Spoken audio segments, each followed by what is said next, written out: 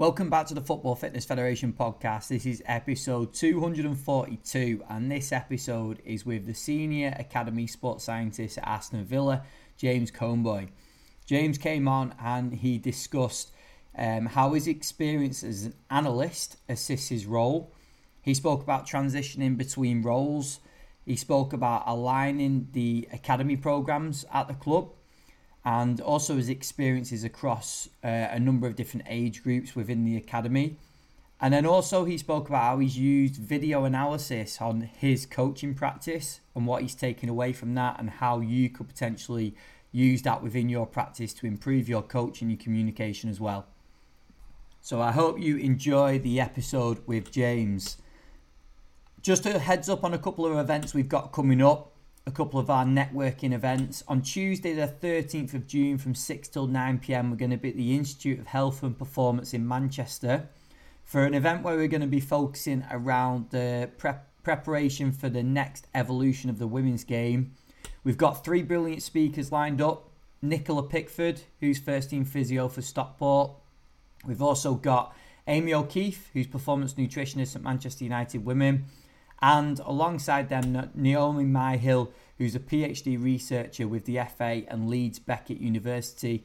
Tickets are still available for that event, so go to footballfitfed.com and click the shop tab, or you can check out our socials for the links to get tickets to that event. And also for anyone down south, on Tuesday the 4th of July, 6 till 9pm, we're at Go Perform in Reading. We've got 2 brilliant presentations coming from Paudie Roche, lead physical performance coach for Arsenal Women, alongside Will Haler, who's Reading FC Academy Sports Scientist. Again, tickets are still available for that event as well, so make sure you go to footballfitfed.com, click the shop tab, and then the networking events part of the shop, and you'll be able to purchase tickets for the events there. If you've not done so already, please head over and leave us a short review, either a written review over on Apple or just simply clicking the 5 stars over on Spotify. It really does help the podcast.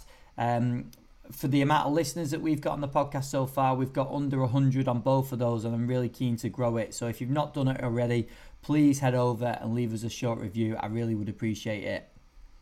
A big thank you to our sponsors. First up, Good Prep. The Good Prep is a meal prep delivery service that provides fresh, ready-to-eat, chef-cooked meals straight to your door. They offer meal plans tailored to your personal goals, current activity level and schedule. The Good Prep works closely with elite level athletes and corporates to develop meal solutions that meet the ever-changing demands of performance and training. Their clients include Brighton and Hove Albion, the PGMOL, Commonwealth teams, Gymshark and many more. Their meals are full of all the nutrients you need to keep in peak performance, so you can achieve every goal you set. Plus, you can reclaim your time, eat better, move more, and reduce food waste too. Their meal plans are designed to guide you through your journey to a healthier you. Take the guesswork out of healthy eating and discover the power of nutrition at thegoodprep.com, and make sure you use the code FFF15 for 15% off your first order. Also, a huge thank you to Hydro. Have you ever tried blood flow restriction training? For pro sports teams and athletes, Hydro is the only performance BFR brand to create pressure-validated BFR wearables that are practical, safe and scalable, allowing you to enhance recovery and maximise athletic potential like never before. Whether in the changing room post-game, during away game travel, in the hotel or at home, Hydro has created a simple and effective tool that allows BFR to be delivered to athletes and squads simultaneously and safely. Check them out at hydro.com, that's hytro.com, or email teamsales@hydro.com to find out how Hydro BFR can give your squad a competitive edge. And also a massive thank you to our longest sponsors, that is Rezel, doing some incredible work in VR. We checked them out at the most recent Soccer Science Conference, and it was a brilliant presentation by Ben at Rezel.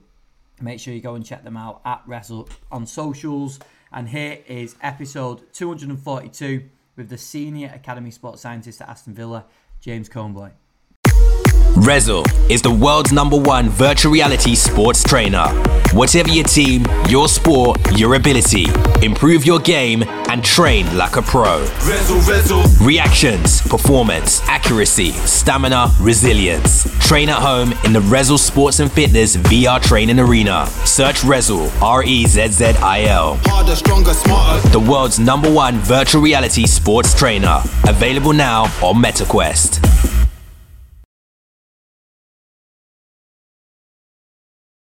Welcome back to the Football Fitness Federation podcast. This is episode 242. I'm delighted to welcome onto the podcast James Coneboy. James, how are we?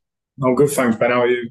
I'm very well, thank you, mate. I appreciate you coming on the podcast, so thanks for freeing up a bit of time. No problem at all. That time of year, innit? So, yeah. It is. End of season. Have you got some breaks planned? Yeah, we're just finishing up now, and then most of June we'll be on a shutdown kind of thing with a few players in and out, and then back out of July, start of July. Nice, brilliant. Well, it's great to have you on, mate. I know we've got a few topics we're going to talk about in a little bit. We'll start the podcast as we always do, though, and that is on you and your career so far. So can you take us back and give us a little bit of a journey that's led up to your role? Yeah, sure. So I went to uni, Liverpool John Moores University. I studied sport and exercise science. That was probably something I knew I wanted to do for a while, sort of like sixth form and things like that. I probably knew that I wanted to go and do that. I had it in my head that I wanted to get involved in sport, elite sport in some way, but I didn't really have like an avenue to pursue. So I chose sport and exercise science because it was quite broad and knew that I could go down a few different routes with it. Sort of into my second year of uni, I got a job I was just sort of doing some like part-time analysis work. I was working for a company called PGMOL, who I'm sure everyone's heard of. Their company that looks after refs and VAR and all that kind of stuff. So I was working with them and just doing some sort of like clips on the weekend, just like casual work. So that was my first like if you like, into sport and the world of analysis. Used to do some like GPS data and stuff like that as well. So that was really good for me. And then towards the back end of my second year, it was something that I knew happened anyway, but I managed to get a place on the Everton internship, which I know you would have had a few guys on here that would have done that as well. So that was sort of like alongside my third year at uni. So that was with the guys there. It was John McKeown at the time, John Noonan, Jack Dowling, Nick Coleman, all those type of guys. So that was really good. And that was sort of my first insight into elite sport, sort of working within a club. Obviously been a football fan my whole life. So it was really good to be in that environment. So loads of experience throughout that year working across all the different departments, analysis, GPS data tracking and monitoring, S&C, everything that sort of comes under the sports science spectrum. I was obviously with the analysis alongside it. And then sort of got to halfway through that year and I was really enjoying the strength and conditioning aspect. So enjoyed being on the grass with the players, enjoyed being in the gym, especially with the younger ones. And then so I wound up applying for a master's in S&C, which I started in that September. In sort of that summer interim period in between my third year of uni and my master's, I sort of ended up working as an analyst again, which was a good experience because it was with a national team and it was at a tournament. And so I was away for about a month working with those guys, and that was a really cool experience. But then got back and sort of was getting after the S&C. So I was still at Everton. So I did like a second year internship there. And alongside my masters, and then halfway through that academic year, I got a job down at Aston Villa. So I initially started as like a sports scientist with the 9s to 14s age groups, just sort of mopping up all the athletic development and stuff like that in those ages. About 6 weeks after that, COVID hit, so it was a short-lived period in terms of being at the club in person, but they were really good with us in terms of looking after us in terms of working. We worked pretty much all the way through online and stuff like that. And then last season, I was doing the under 15s and 16s, so sort of lead across the nice 16s. And then this season, most recently, sort of transitioned into doing the under 18s. So I've just finished my first season with those guys. So lots of roles in probably a short period of time, but lots of experiences as well. Brilliant, mate. You mentioned there about getting that interest in S&C and then leaning more towards that from the analysis side. Yeah. And then you said, especially with like a academy players. So what was the pull Mm. for you to lean more towards like that development and academy setting rather than like pushing towards a first team? I think if I'm honest, at the time it was something that had to happen because the opportunities due to the first team manager at the time weren't there for interns. With the first team, it was sort of very, they like to keep their circle quite close, which obviously you get in a few different situations. So all the real opportunities to deliver, to coach, to get your hours in, if you like, were with the academy. So sort of through, whilst I kept up with like my first team responsibilities and stuff like that, that was more sort of like your more typical intern jobs. I sort of threw myself into everything I could down at the academy side. And I've worked with kids before, and like I did a few volunteering, like coaching roles and stuff before I went to uni and stuff like that. So I had sort of like a background in working with and alongside children, and it's something that I really enjoy. I like seeing the journey that they go on, not only sort of like from an S&C point of view, but just holistically as they go through an academy. It's obviously a massive journey, a massive part of their lives. And yeah, it's just good to see the development in them, because obviously you can see development quickly. You can see the things that you're working on come into action quickly, whether that's like a pattern in the gym or a movement outside. So yeah, just really enjoy seeing progress nice and quick with those guys, and yeah, bouncing off their energy a little bit as well. That was good fun. Yeah, definitely. With the experience that you've had across those different age groups as well, do you feel like there's different skill sets required? Obviously, there's the technical side in terms of what you're actually delivering, but in terms of like maybe the personal side and actually engaging with kids at different ages, because you've mentioned they're up to 18s, it's going to be very different from 18s down to an under 10s, for example. What are Yeah, some of the maybe the key traits or key attributes that you feel people need to or coaches need to work on at those different stages? yeah. I think yeah, like you said, that it does differ a lot in terms of, you can't coach or be the same as you would with a 9-year-old and 18-year-old. That's sort of like an extreme example, but it's just getting to know, getting reps at working with those age groups, and then getting to know what makes them tick. Okay, how can I get buy-in from this group of players or this individual? With the younger ones, it's obviously all about energy, putting on fun practices and sort of matching them. And it's great because you get to be a little bit of a kid yourself as well at times in terms of playing fun games and all that kind of stuff. If that's the objective. When they get into like their teenage years, you have to really be consistent with them in terms of they'll be growing and maturing, and they'll be grumpy at you at times. They won't want to be in the gym and all that kind of stuff. So you have to be consistent with your approach and be understanding that they're going to be times like that. I've really enjoyed this year with the 18s, and just in terms of the time that you spend with the players, you get to build really good relationships. So you get to know them outside of football. Obviously, they've finished school and they're in the building a lot more. So you get to know about them and what makes them tick, what motivates them to be here, for example. So yeah, it's just knowing when to push and when to pull, if you like, around certain bits, and when to, yeah, you have to be a little bit emotionally intelligent at times with kids of certain ages. But I think it's stuff that comes naturally once you get a grip of different age groups and different reps at different stuff. Yeah, definitely. We've had this conversation on the podcast before, James, but I'd be interested to hear your point of view on it. Do you feel like coaches, and this doesn't just refer to yourself, but other people that you've worked with and seen work within academy setting, do you feel like some coaches are more set working at the top age groups in terms of 18, 17, 16s, and are more suited for the younger ages? And that's like where they should really create that expertise? Or do you feel like within an academy, that you should have that flexibility to be able to go right across the ages? I think you definitely do need to be flexible, because if you're going to run a program effectively, you need people to jump in at different times. So if I'm off sick or if I'm not in the building one day, I need someone else to step in. So they need to be flexible in terms of being able to do it all.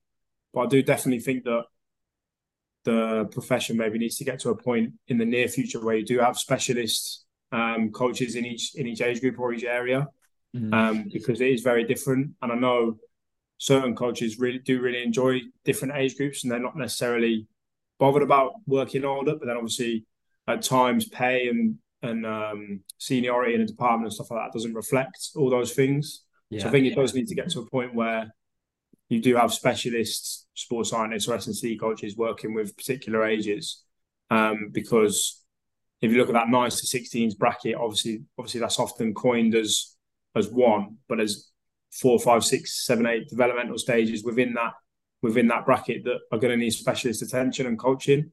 Mm-hmm. So yeah, I think people at times can be in a rush, but I think if there was sort of like the structure behind it where you could become a specialist in one area, it might encourage people to say, okay, actually, no, I'm going to work with the younger age groups. This is what I'm really passionate about. This is what I want to do. And it's something that I've come to realise. I think it's something I'm still figuring out myself. So I don't know if I want to be an academy guy, a first team guy. Like, I think it's something that everyone has to figure out, and it's going to look different for everyone. Yeah, I think it's key doing what you've done though, isn't it? And doing it at the moment and picking up those experiences across the age groups and even up to first team level, because then you do realise then, don't you? It might not be the plan that you initially set out for at the start of your career, but then you only know by doing, don't you? And I think the other thing that's important, what you said, because obviously having that in mind where you have a specialist at a certain age group is great, but you've just like hit the nail on the head in terms of the realities of what happens at football clubs. Like, you're not necessarily going to be with that age group all the time. There's going to be that need for being able to adapt to a situation, like you mentioned, if a staff member's off or whatever. So I think that is really important as well, isn't it?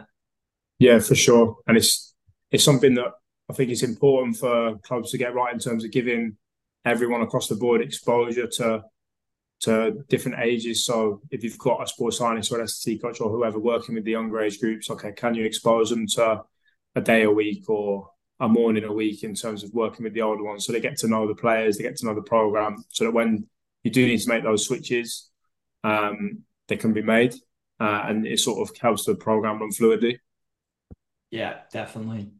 I'm intrigued to ask about your experiences in terms of the analysis side and how that crosses over into your role now. So where do you feel that's been a real positive for you in what you do now?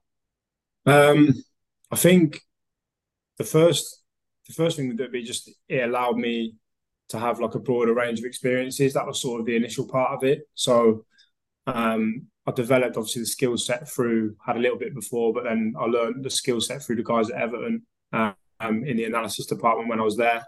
And then there was opportunities that arose off the back of that, just off the back of sort of being diligent with it and knowing what I was doing in terms of coding and having a little bit of an eye for it. So it broadened my horizons in terms of being able to take on extra opportunities, but also, like, when I was there at the time, I was able to take on every hour that I could, just because I knew that I could do both sides of it, the S&C and the analysis. And then in terms of what I do now, I think obviously we have to have a good understanding of the game in order to be able to manipulate like an on-pitch drill or stuff like that. So I think it just really helps with reference points with players. So if you're working with a player in a particular position on the pitch, and if you've got a good tactical understanding or a technical understanding of what they're supposed to be doing, then you can help have a good conversation with that player. You can help manipulate a certain drill, or you can work closer with a coach around a particular player's individual plan or what that looks like. So I think it just basically giving me a broader knowledge, a wider skill set in terms of my work now. Obviously, you get the soft skills and stuff like that in terms of being able to use sports code and being able to do clips. A lot of that came in handy in COVID when we were making iMovies every week for our athletic development. But yeah, stuff like that is good. But I think basically just gives you a broader skill set, a broader horizon to sort of work from. So would you encourage that when you speak to your younger coach? I say younger, not exactly old, but coaches that are maybe a little bit earlier in their careers.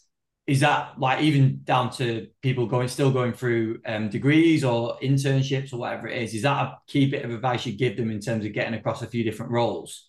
Yeah, definitely. I think, like I say, I'm not exactly old, but when I look back on it, now, I'm glad that I sort of threw myself into everything, because I ended up liking those two things. There was other things about the role or about being an intern or about a job that you won't like and you won't get on with, but you don't necessarily know that you're gonna not like or like those things unless you do them.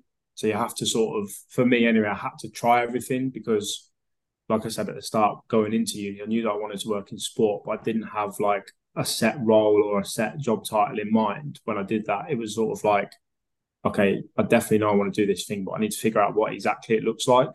And the internship was great. Keep going back to it, probably like, because I really think it formed a lot of who I am. But the internship was great because we did loads of stuff. We could get involved in anything we wanted, really, and there was opportunity to develop in all areas. So yeah, I think it's definitely something I would encourage because, for me, you need to get across everything to understand a wider program, such as an academy, because it's a big operation. There's lots of different job roles, and you have to work with everyone. But also to understand what you like, what you don't like, so that when it comes to picking a master's or when it comes to applying for jobs, you really know what you're getting after. You can really sort of specialise at that time. Yeah, brilliant. I don't blame you for bringing up the internship because it's something, obviously, I've had a fair few people on the podcast that have been through that same process. And when you're in the event that you spoke at recently, the alumni event, you look around at some of the coaches in there. Obviously, it's a program that is working in some way, shape, or form. It's creating good practitioners, isn't it? So is that what you think from your side and actually experience it? Is it just that exposure? Is that the main thing that makes it stand out? Is that for the internship, that is? Sorry. Yeah. I think obviously John and the guys have been running it for a number of years. So the way that they run it is obviously smooth. They know what they're doing each year when they get the guys in. So they know exactly the processes and the difficulties that you go through as an intern, and they can sort of manage you along the way. But it's definitely the fact that you get to know everything and everyone almost by the end of that year, or the 18 months that it was for me. You feel like a member of staff. You feel like part of the club almost, which is how you obviously get to feel when you're full time in a job as well. So that's how it made you feel, and then because you're there, or because you have the opportunity to be there pretty much like as often as you want, if you're willing to put the time in, then you do get to know all the kids. So like, you know, everyone from 9s all the way up to the 23s or 21s as it is now. And you get to know all the staff that works with those age groups. At points you have to build relationships and have close relationships with different staff. But yeah, I think it's just the fact that it gives you everything. And there's a clear process in place because they've done it over a number of years. There's a clear process for people to go down and sort of follow, no matter what you want to pursue. Brilliant. And in terms of your transition between roles, especially recently when you said it, crossing between roles, how have you found that? And what's been your approach as well when you're going into a new age group? What's been the approach stepping in with them? Yeah, obviously done 3 roles in 3.5 years this year. So I think initially, because it was COVID and stuff, I found it, or everyone would have found it difficult to sort of see everyone and know everything, especially having only been in for 6-7 weeks before that kind of stuff kind of hit. So initially it was really focusing in on what I had to do within my job role. And we could take some time to read over some key documents and improve our processes and that kind of stuff. So initially it was all about that. And then as I sort of transitioned into my next one, I think because I'd spent a lot of time when we were allowed back in the building, sort of talking, getting to know the players at those ages, as well as what the programs looks like. Again, similar to how you would work as an intern, taking every opportunity to sort of cover and say, no, I'll be able to do that, or I'll come in early to facilitate that for you, whatever that might be. I think those things are important early doors, especially in like your first job, so that you do have a broader idea of what it looks like. In terms of when I came into 18s this year, I think it's important in any job really you sort of don't want to go in all guns blazing thinking you're going to change the world within a month, because I think you lose people that way, you lose players, you lose staff. So I think it's about sort of building initially. I think building relationships is really important. And then from there, as soon as you've got those relationships, you can try and put your own stamp on things and your own sort of authority on things, if you like. And then eventually, obviously, I've only been doing it a season, so I wouldn't class myself as good at it by any stretch. But eventually, obviously, you feel more comfortable within the role. the stuff that you've added on initially, that becomes part of your normal routine now, so you can add some more stuff on and keep layering it on and on. But yeah, I think not going in all guns blazing would be one that I definitely thought about when I came into 18s and initially into 15s, 16s as well. Just because I think it's important that people get to know you, and before you sort of start trying to change things or go dramatically away from how it was done previously. I think it's interesting what you mentioned as well before about the time you spend within the 18s role with players.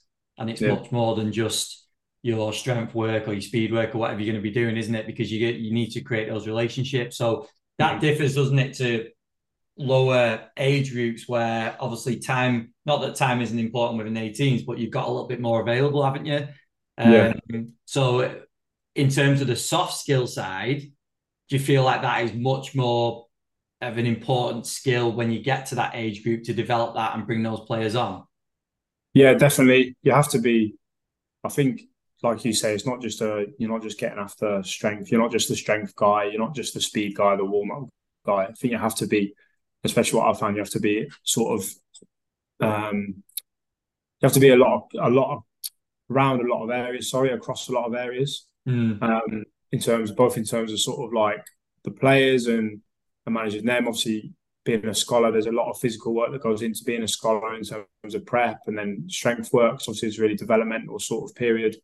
So you do have a lot of contact time with the players. And I think it's important. You can't always be the guy that's sort of like, you can't always just be the gym head. You're always talking about the gym. You're always talking about the warm up. You're always talking about this and that. To do with S&C, I think you have to treat them as a person first of all. You have to treat the players as a person. What do they like? What do they don't like? What's their family life like? What do they have for tea? Or like these basic things that just help you build relationships and break down barriers a little bit. So yeah, the soft skills side definitely important, both with players and with staff as well. Because similar to players, you see in the staff a lot. You're working with them every day. If you want to have sort of like a consistent approach with the coaching staff and physiotherapy staff, whatever that is, then you need to have good soft skills and build good personal relationships alongside the professional ones, I think. Now, a huge advantage of being a member of our online community is the fact that you get access to coaches and the ability to connect with coaches right around the world. And most recently, we've had coaches signing up from a number of different clubs across a number of different leagues, including League Two in England and the Eredivisie in Holland, the A-League, League of Ireland, the Women's Super League, Bundesliga, MLS, and a number of others as well. So if you want to interact and connect with coaches on our community, you've got hundreds of coaches now at the touch of a button that you can set performance questions for, anything that's coming up within your role, as well as getting access to all the amazing content we've got on the platform. Then the good news is if you're not a member, you can get a 30-day free trial by going to footballfitfed.com. Click the community tab, sign yourself up there. It'll give you 30 days for free. After your 30-day free trial, it becomes a paid membership. And after that point, you do get access to our members WhatsApp group, as well as all the content that will be coming over the next few months as well. So go and check it out, footballfitfed.com. Click the community tab and sign yourself up there. Here's part 2 of the podcast with James Coneboy. And those conversations obviously really important, aren't they, about everything, about what makes them tick and all the rest of it, because then you can essentially relate to those trigger points with players when you need them to do the work or stay consistent or whatever it is. But in turn, it might sound an obvious question, but when do you have those conversations with players? Because obviously, even though there is more time with the 18s, it's not as if you've got all the time in the world to break into individual meetings or whatever it's going to be. So where do you find like that time to get that information out of the players? I think it's like I found it important for it to just come naturally. So like I wouldn't often force a conversation around a particular topic with a player. I think once you get to know them and they get to know you, you'll start to have those conversations more naturally. I think like they're people, even though they're young, they're people. So you might try and find some common ground. I like basketball, so I know a few of the lads like basketball, and we talk about that. And that just starts different types of conversations. I think you don't have to try. I think you'll find common ground with everyone, every player, every member of staff, and then you sort of just like hang on to those bits and then create a bigger relationship from there. Like, I don't find it difficult or have like a lack of time in the day to get to know people. I think that's because I think if you make that a priority, you'll always make time. But also there's loads of mini like opportunities within a day to just get to know people and find out a little bit more about them every single time over the course of a 2-year scholarship, for example. If you do that, if you're consistent with that, you're going to have a great relationship with players by the end, even by a year sort of thing. And it's important that players know about you as well, so they know about what I want to do in the future or whatever, because it helps me become more of a person to them as opposed to a member of staff. They trust you a little bit more. They want to talk to you a little bit more. And then when it comes down to me giving my knowledge in terms of S&C or sports science to them, they probably trust my opinion a little bit more because they know me. So if I say, I think this exercise would be really good for you, but they're not quite on board with it, if they know me, they're more likely to probably say, actually, no, like I trust James, I'm going to do it. If they don't, they might just not, or they might disagree, or you're less likely to get some buy-in in terms of your S&C and sports science work. So it's finding those little opportunities throughout the day, probably throughout each week, throughout each month, just to build a bigger picture of the people you're working with. I think a lot what you're talking about in terms of the commonalities and taking advantage of those mini opportunities is making yourself approachable for the players, isn't it? Yeah. So it's like they know that they can come to you with whatever because you've had these previous encounters or conversations where they feel comfortable. Yeah. I think that's really important for coaches, isn't it? That knowing that you don't have to, it doesn't have to be a meeting or anything like that, but it's just the fact that the players know they can come to you, and then that builds trust then, doesn't it? Yeah, definitely. Yeah, like you say, approachable is probably the key word. Just have to be a person first of all, and I've said that already. Have to be a person, and then layer the professional stuff on top of it, or the S&C stuff, or the sports science stuff. But I think being personable, being approachable, really important in probably any job if you want to be successful in any job. But what I found particularly in my job at the minute is that's been the case.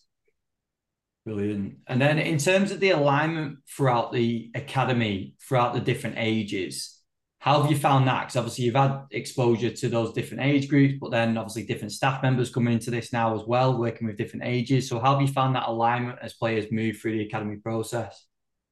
Yeah, I think I came in at an unfortunate but also a really fortunate time in terms of what we spoke about before. COVID just started, and I'd imagine people listening to this or people at other clubs will have very similar experience in terms of that takes away a lot of opportunities in terms of working with players, but gives you a lot of opportunities to work on your processes and your documentation and all that kind of things. So that when we were back, we were in a lot better place. So we sort of sat down as a department and figured out what it really was that we wanted to get after in terms of long-term athletic development. Obviously, got the research that backs that up. But okay, we're Aston Villa. What as a club do we want to sort of do?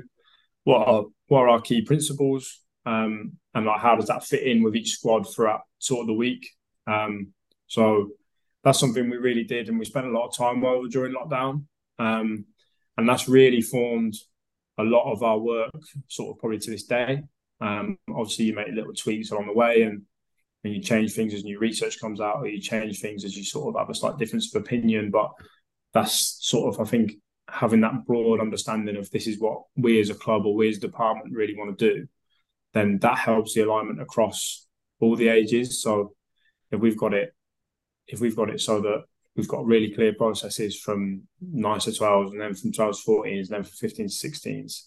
If those staff do chop and change, which obviously happens a lot in football and probably will continue to happen across all departments in all clubs, then when someone comes in, they can really sort of hit the ground running in terms of there's a structure in place for them. They don't have to rewrite the book or change the world with their way of working. There's a structure, and they can sort of just, like I like to call it, like creative freedom or like artistic license. You have like this structure in place, but each coach will have their certain way of doing it, or their certain way of coaching, their certain way of manipulating session design. But as long as the outcome, or you're all trying to achieve the same outcome, then I think that's fine. So I probably look back on that lockdown period quite fondly in terms of that kind of stuff and those processes that we were able to put in place. It was Dean Harris at the time, who was like our 9-16s lead, and he really sort of led on that process, which really helped me as a sort of younger practitioner coming in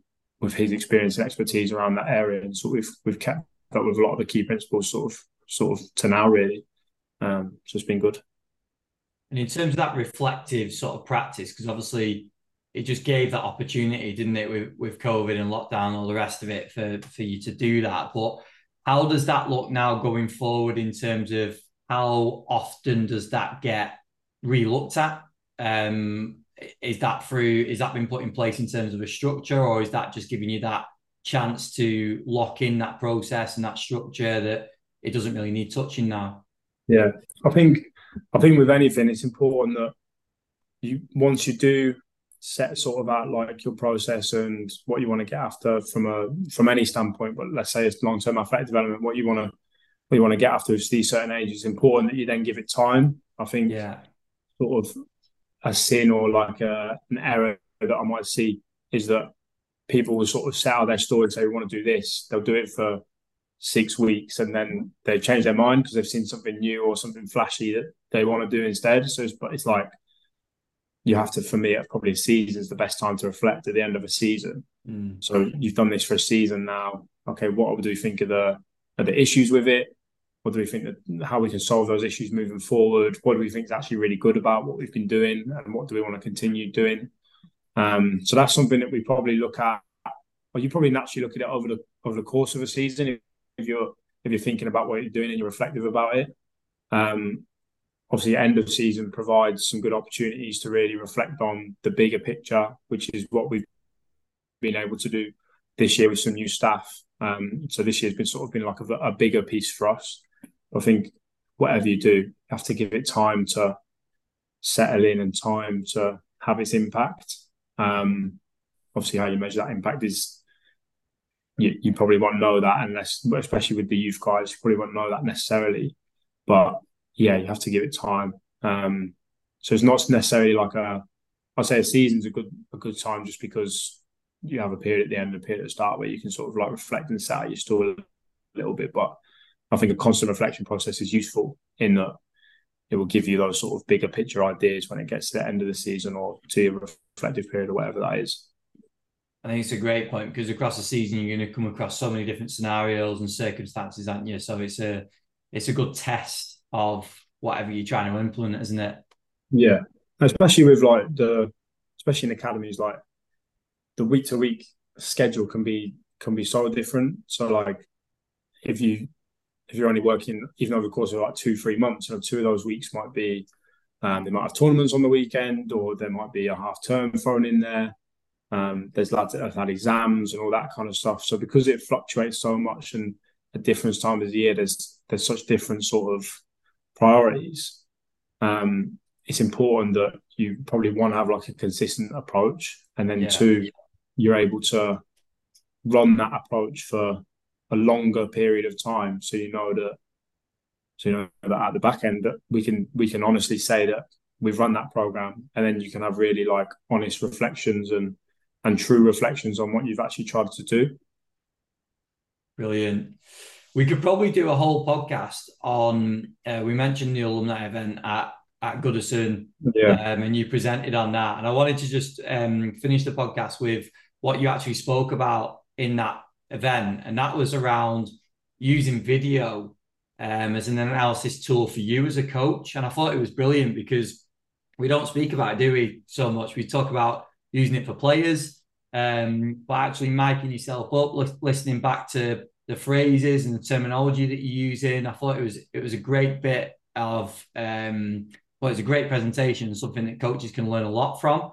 But within that process, what were some of the key takeaways? And for people listening, if they're thinking, right, maybe I could do that, what would be your advice to them? Yeah, so I guess the background of it initially was that because I started doing it when I was sort of like in the 15, 16s, but I was sort of like lead 9, 16s role. I think we might have been short-staffed at the time.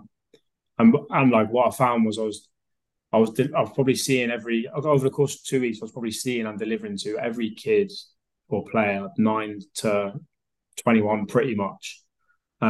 just because of sort of the size of the program and then what we were able to do and see. So I thought, similar to what we spoke to about earlier, I thought, okay, how does my stuff differ? How does my sort of personality or my coaching style differ across different ages? And that was sort of like the start of it. It's something that, like you say, coaches do often in terms of they're mic'd up and they'll get some feedback on their coaching style or feedback on certain drills, etc. I think we're probably guilty of not doing it as sports scientists, as medicine staff, just that whole sort of performance realm. So I started to sort of feel myself doing like a wide variety of sessions. I think the ones I showed were across different ages. So it was like under 10s, there was under 16s, under 21s.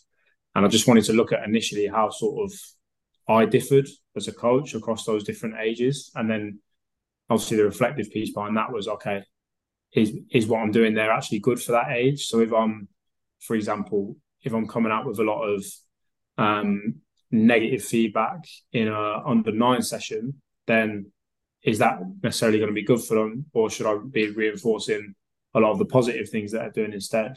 So that was sort of like the process behind it, and yeah, I found it really useful.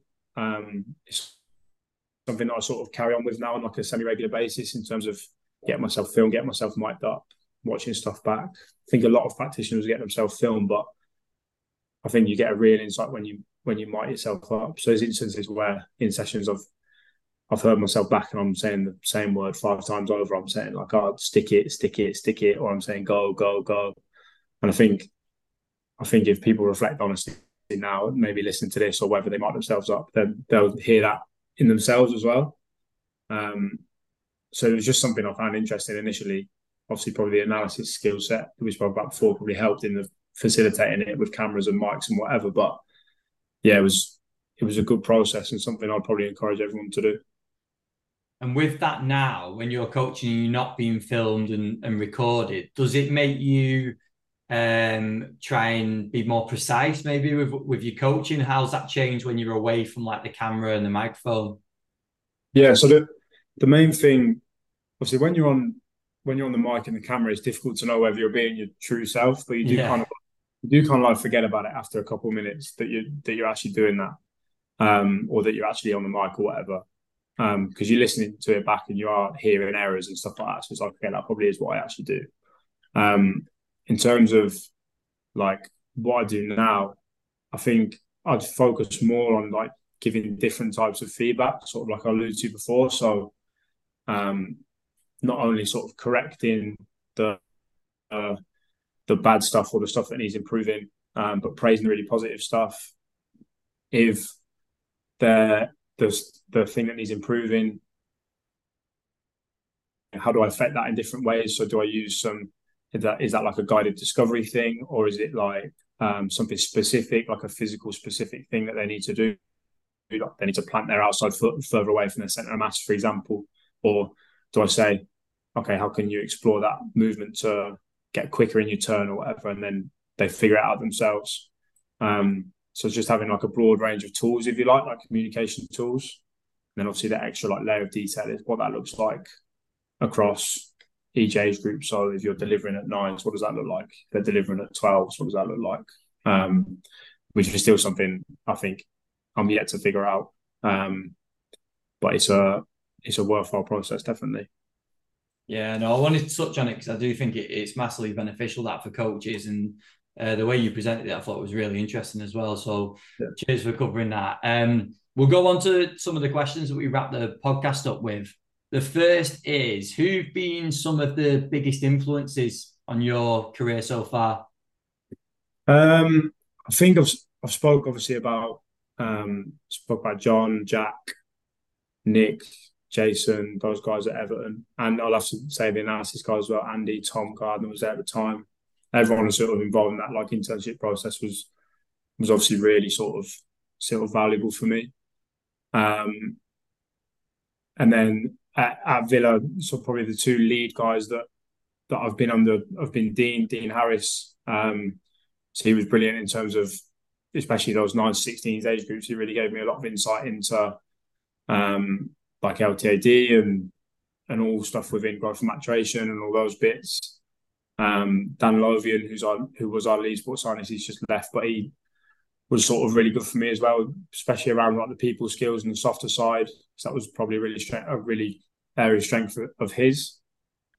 But I think there's lots to be picked up from like probably my family as well. Like my mum's a head teacher, my dad's self-employed, so obviously like I used to see my mum doing long hours, which is something I do now. I used to see my dad, having to really push his own business and his own brand, which is something that's important as well. So I think probably picked up a lot without knowing it from them, and I probably see a lot of it in myself now from what I've seen from them. So yeah, family was a big one, as well as sort of the people I spoke about there. Someone's probably listen to this back and think, why hasn't he mentioned me? Like, but that's the name that's going into my head.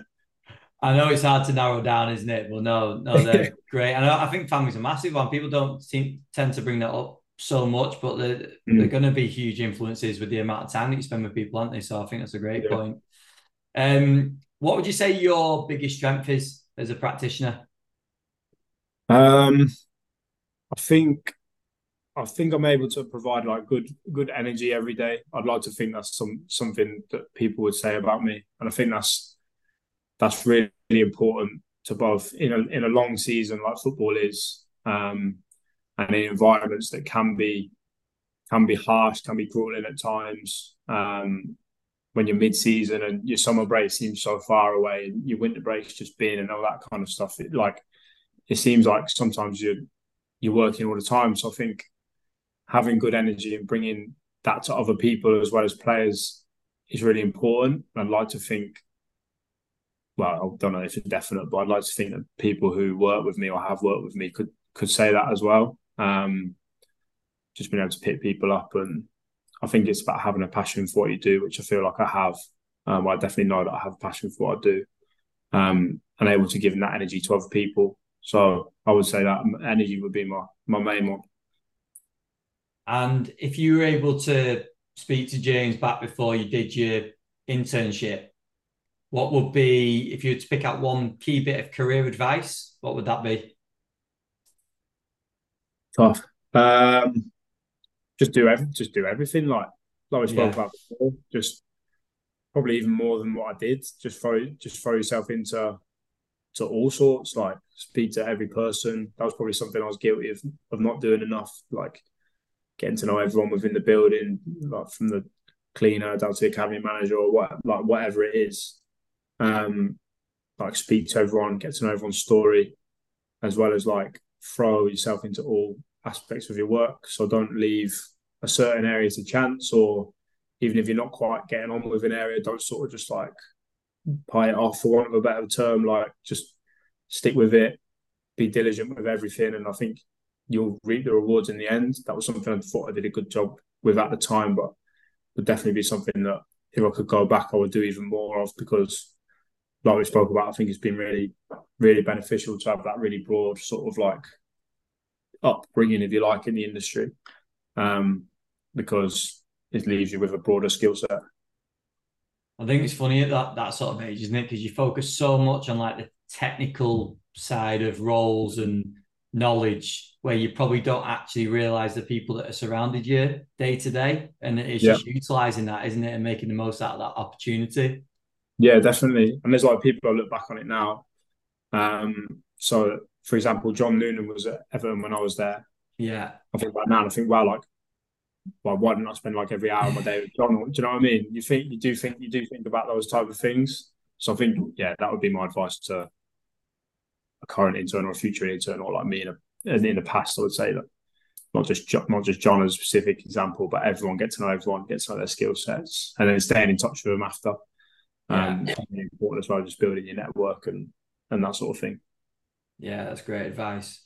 What's your approach now, James, to CPD? Continued learning, just developing as a practitioner now. What do you do for that? So I'm on the bases pathway, which is something that is sort of like, I think with most people, is sort of tickling along nice and slowly in the background.